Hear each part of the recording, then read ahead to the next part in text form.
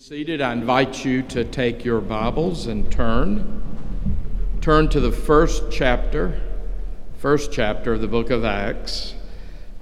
There we'll see Luke's account of the ascension of Jesus, and it'll begin in chapter 1 of Acts, beginning at verse 6. It is such a joy and privilege to be able to share Memorial Weekend with you, my church family. Thank you for being here in worship. So we'll begin our reading at Acts chapter 1. I'll begin reading at verse 6. This is the event that occurred 40 days after the resurrection of Jesus. So when they had come together, this is the 11, the disciples, they asked him, Lord, will you at this time restore the kingdom to Israel? Jesus said to them, It is not for you to know times or seasons that the Father has fixed by his own authority, but you will receive power when the Holy Spirit has come upon you, and you will be my witnesses in Jerusalem and in all Judea and Samaria and to the ends of the earth. And when Jesus had said these things, as they were looking on, he was lifted up, and a cloud took him out of their sight. And while they were gazing into heaven as he went, behold, two men stood by them in white robes, and said, Men of Galilee, why do you stand looking into heaven? This Jesus, who was taken up from you into heaven, will come in the same way as you saw him to go to heaven.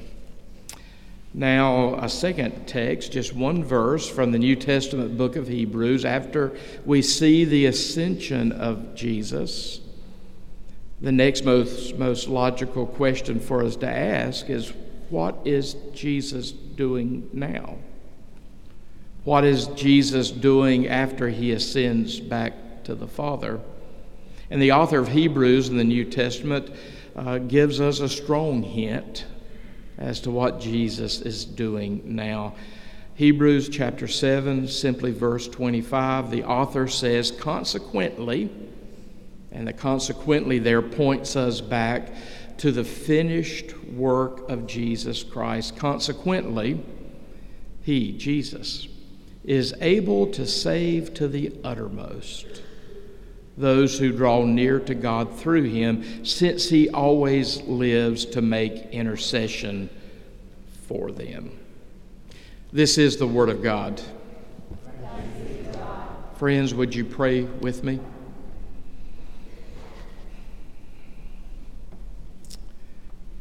God, we thank you for allowing us to be here in this place today. We thank you for the freedom that we have to assemble and worship.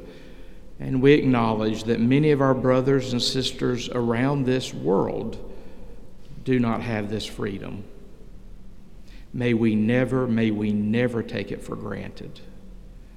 God, we thank you for calling us together in worship this morning. We thank you for meeting each one of us here in this place. And now, God, we pray that you'll give each one of us ears to hear what you're saying to us today, because we know that you have a unique individual word for each one of us. In the name of Jesus Christ, we pray. Amen. This past Thursday, we celebrated one of the most significant Christian holidays, holy days. This past Thursday, we celebrated the Day of Ascension.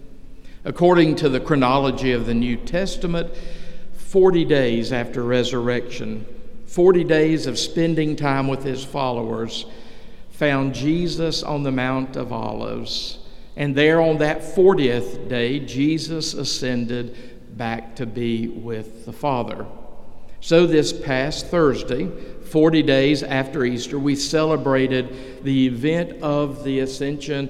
I hope that you noticed that day. I hope that you noticed that event. The Ascension of Jesus Christ is central to who we believe Jesus Christ to be. I know that frequently in the Christian community, we talk about the death, burial, and resurrection of Jesus, and that's so important. But we need to always say death, burial, resurrection, and ascension of Jesus, because it is the ascension of Jesus that completes the work of Jesus Christ for us. So today we are reminding ourselves that on the 40th day after resurrection, Jesus became our ascended, our exalted Lord. And when we think about how Jesus went out there to the Mount of Olives and ascended back to the Father, it is a logical question for us to ask, what is Jesus doing now? On the 40th day after his resurrection, Jesus took the 11. There's only 11 at this point because Judas is gone. Matthias hasn't been added yet in the book of Acts. So there's only these 11, and that's why the angels are going to refer to them as men of Galilee. Because after Judas is gone, Judas was the only Judean there among the 12. All the rest are Galileans from up around the Sea of Galilee. So these 11, these men of Galilee, go with Jesus out to the Mount of Olives on the 40th day. And there they ask Jesus a really important question, a good question.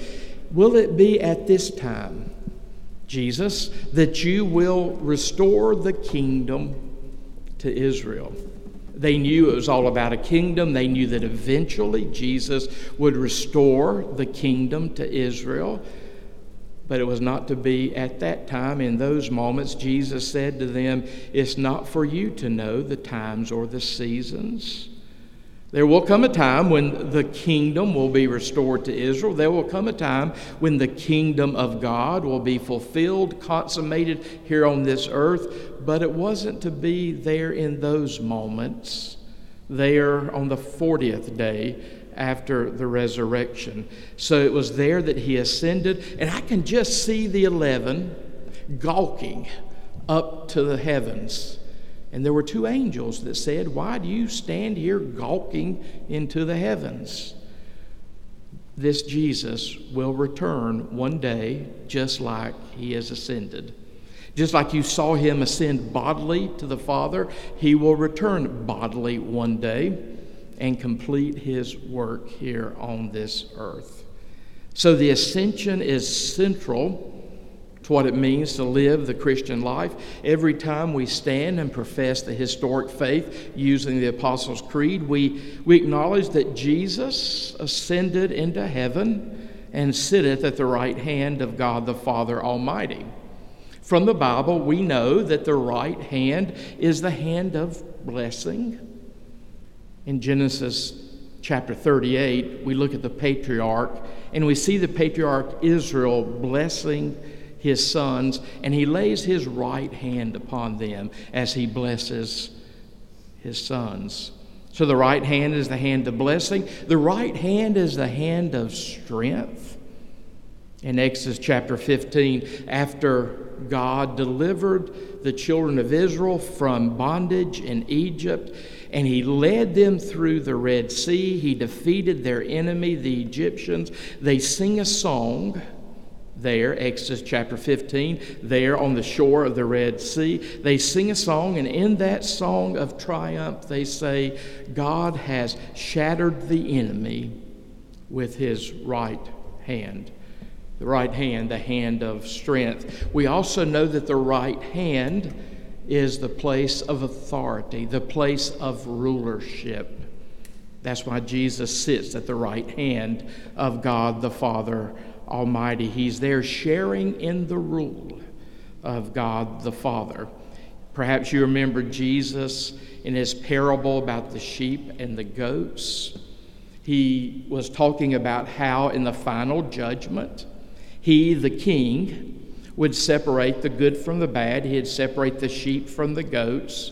He would put the goats on his left. He would put the sheep on his right. So the sheep got to sit on his right-hand side, the place of rulership, the place of authority. The most quoted verse in the New Testament from the Old Testament is a verse that you probably have not committed to memory.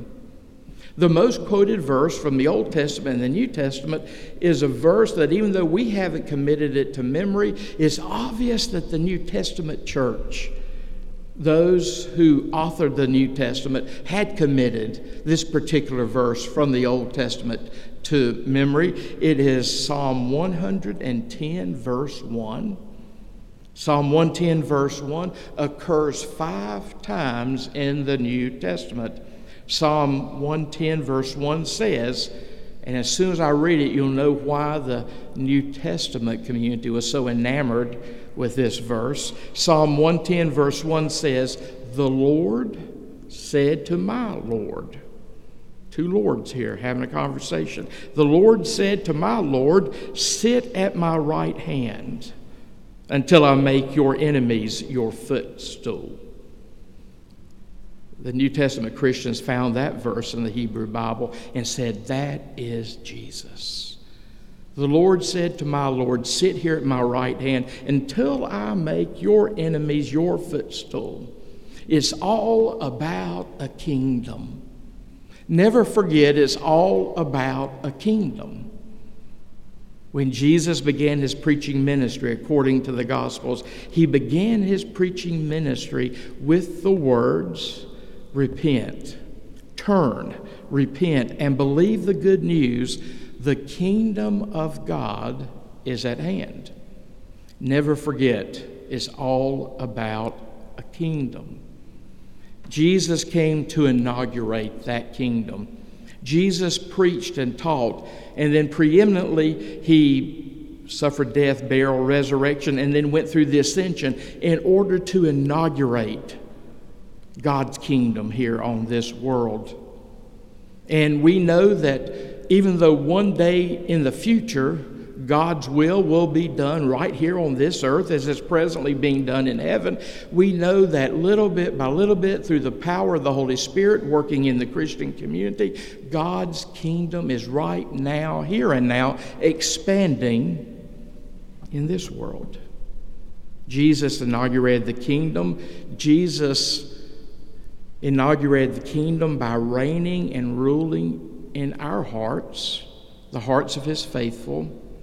And by reigning, ruling in our hearts, we allow him to rule and reign in our lives. And he's doing his kingdom work through us, and the kingdom of God is extending here in this world. There will come a day, there will come a time when the kingdom will be completed here in this world. The kingdoms of this world shall become, according to the book of Revelation, the kingdom singular of our God and his Christ. One day that will come. But the kingdom is growing today as the kingdom of God extends itself in the lives of people like you and me, and as the Spirit works through us to extend the kingdom of God here in this world. Those 11 there on the Mount of Olives that day ask a very good question. Will it be today, Jesus, when you restore the kingdom to Israel? Good question, just bad timing. Jesus said it's not for you to know the times or the seasons. The kingdom one day will be complete. The kingdom one day will be restored to Israel. But right now the kingdom is growing. It's all about a kingdom. That's how we do the Christian life. It's all about a kingdom. How is Jesus extending his kingdom today? How is Jesus doing his work today? We know that he is doing his work through us, but how is Jesus doing his work today? The author of Hebrews gives us a powerful example as to how Jesus is doing his work. In a verse that was loved by John Wesley, Hebrews chapter 7, verse 25, the author says, consequently, In other words, therefore, in light of the finished work of Jesus, death, burial, resurrection, and ascension, and because he is ever living as our great high priest in heaven, consequently, he, Jesus, is able. I hope that you know today that Jesus is able. Whatever it is you're facing, I hope you know that Jesus is able. Consequently, he is able to save. I hope that you know he's able to save today. He can save you and me in so many ways. He can save us in this world in so many ways. Notice what the author of Hebrews says. He is able to save to the uttermost. He is able to save completely and perfectly to the uttermost. That's the part of the verse that John Wesley loves so much. How the work of Jesus through the mediation of the Holy Spirit can save us, salvage us, deliver us, cleanse us, transform us to the uttermost. That's the journey upon which we have been set. He is able to save to the uttermost those who draw near to God through him. We draw near to God through Jesus, who is seated at the right hand of God the Father. He is able to save to the uttermost those who draw near to God through him, since he, Jesus, always lives to make intercession for them. So what is Jesus doing today? He is seated at the right hand of the Father. He ever lives to make intercession for you and for me. Usually when we think about the word intercession in the Christian community, we think about prayer. And that's a good thing to do, because usually when we talk about intercession, we talk about that particular type of prayer where we do the prayer of intercession. We intercede on behalf of each other. To intercede means we place ourselves in the gap between heaven and earth. And through the prayer of intercession, we invite the blessings of heaven to come down into lives here on this earth. That's what the prayer of intercession is all about. So it is appropriate to say that Jesus ever lives to make intercession. I hope that you take great comfort this morning in knowing that you are on Jesus' prayer list. He ever lives to make intercession for us, but it's even beyond that when we think about Jesus. If you go to the dictionary and look up the word intercession, you will see that to intercede means to simply intervene on behalf of another. He ever lives. He's busy today intervening on our behalf. He is busy today helping to bring some heaven down to earth to us today, and then eventually taking us to heaven. In Latin, the word for priest is pontifex, which literally means bridge builder. A priest is one who builds a bridge. And according to the book of Hebrews, Jesus is our great high priest. He's the bridge builder between us and life here and now and heaven. He brings the blessings of heaven down to us, and he one day will get us home before the dark on the other side in what we call heaven. So he's ever living to make intercession. Also, what he's doing today in this period following the ascension is he's seated at the right hand of the Father making intercession, and he is bestowing the gift of his Holy Spirit on us. Next week we celebrate Pentecost. On the 40th day, Jesus ascended. On the 50th day, he bestowed the Holy Spirit on us. That's what makes us the church, the empowerment of the Holy Spirit.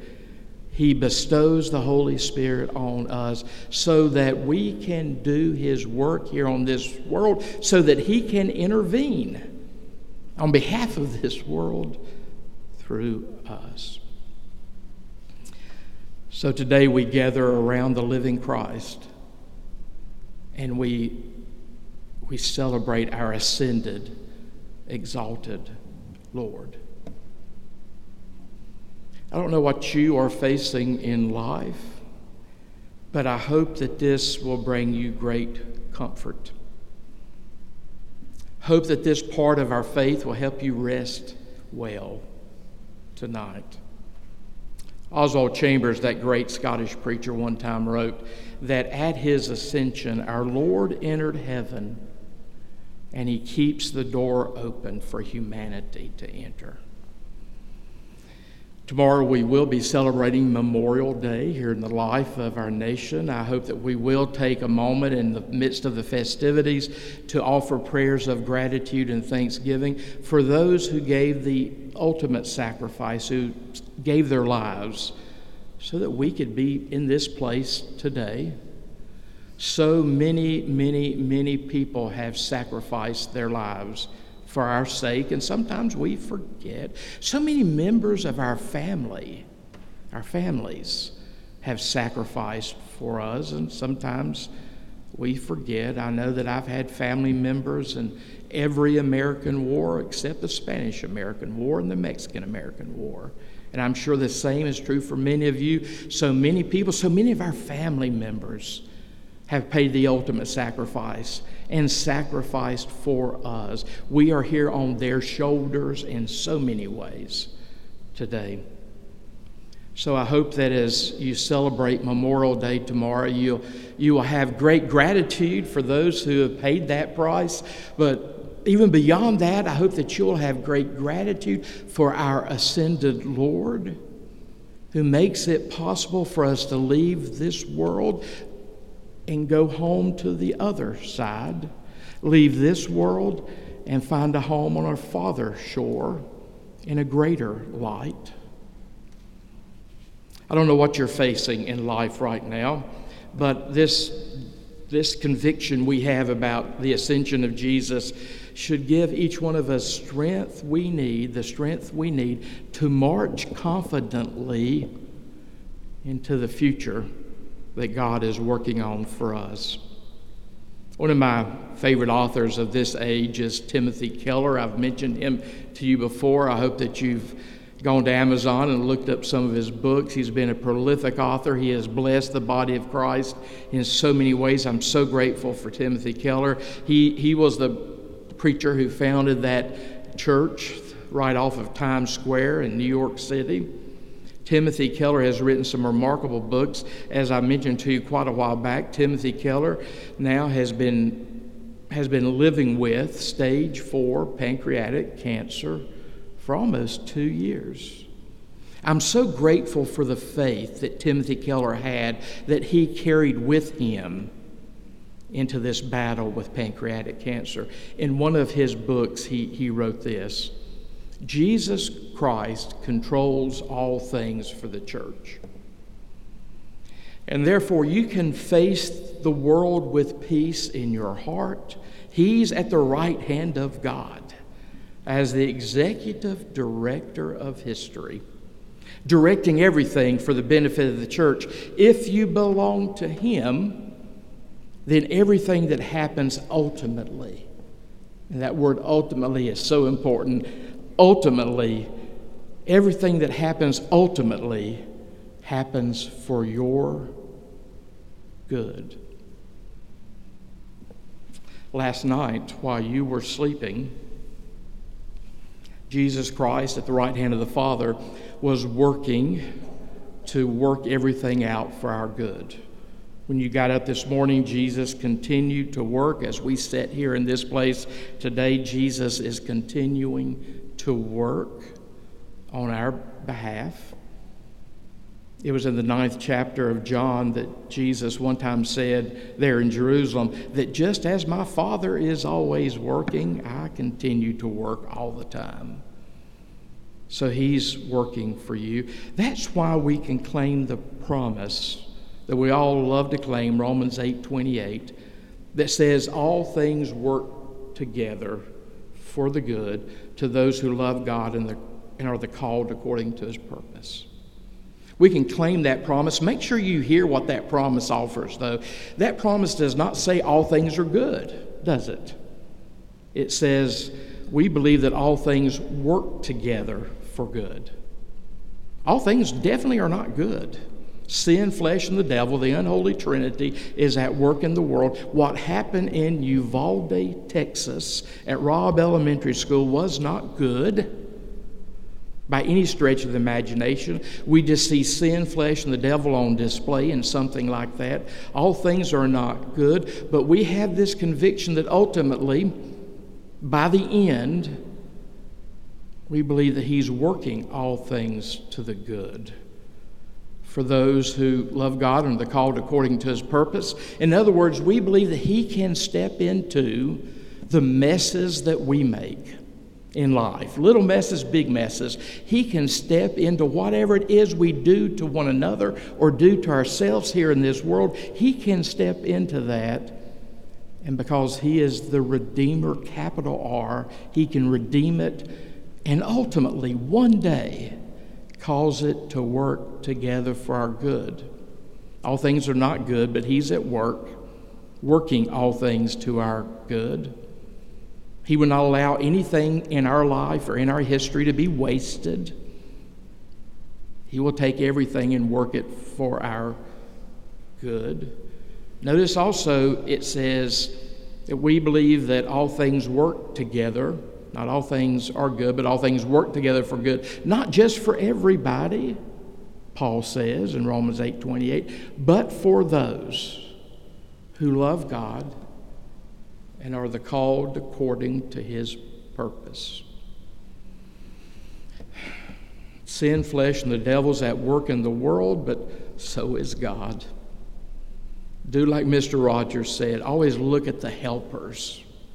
When you look at the helpers, you're looking at what God is doing. You're looking at how God is working things for our good. Don't ever make the mistake of making it sound as if we think that that which is of sin, flesh, and the devil is good. And particularly never act like that which is of sin, flesh, and the devil is of God. It's not.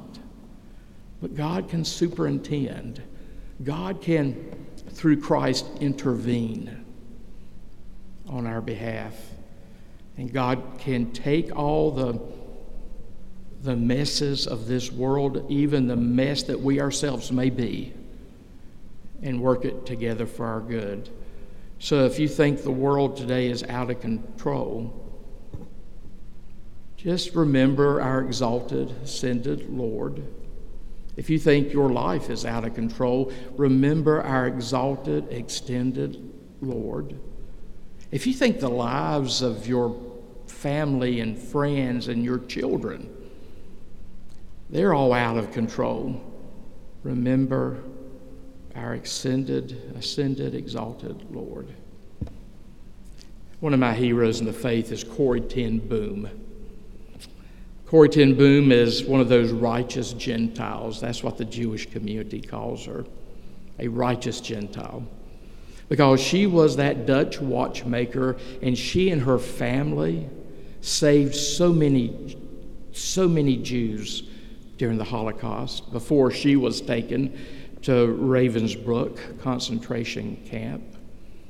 And when she and her sister were taken to Ravensbrück concentration camp, they used that opportunity to minister to the other people in the concentration camp, to minister to them of the good news of Jesus Christ.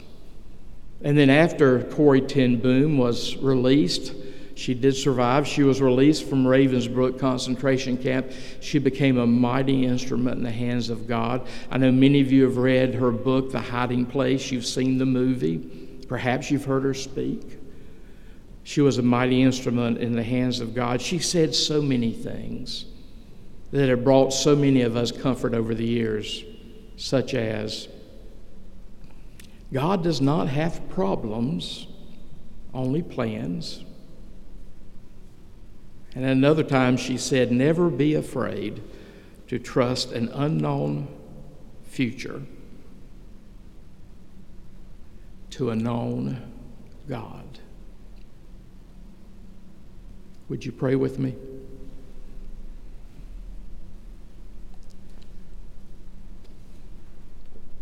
Lord, we want and we desperately need you to rule and reign in our lives until that day when you will rule and reign in all creation. We thank you for your kingdom that we experience in our hearts. We thank you for the ways that your kingdom is made real through us, through the gift of your Holy Spirit at work in our lives. As we invite you into our lives, may we truly yield our lives to you.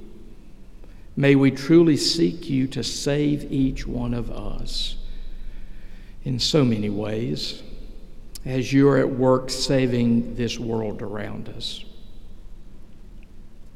We joyfully invite you to be the King of our lives and to rule as our exalted, ascended Lord. In the powerful name of Jesus Christ, we pray. Amen.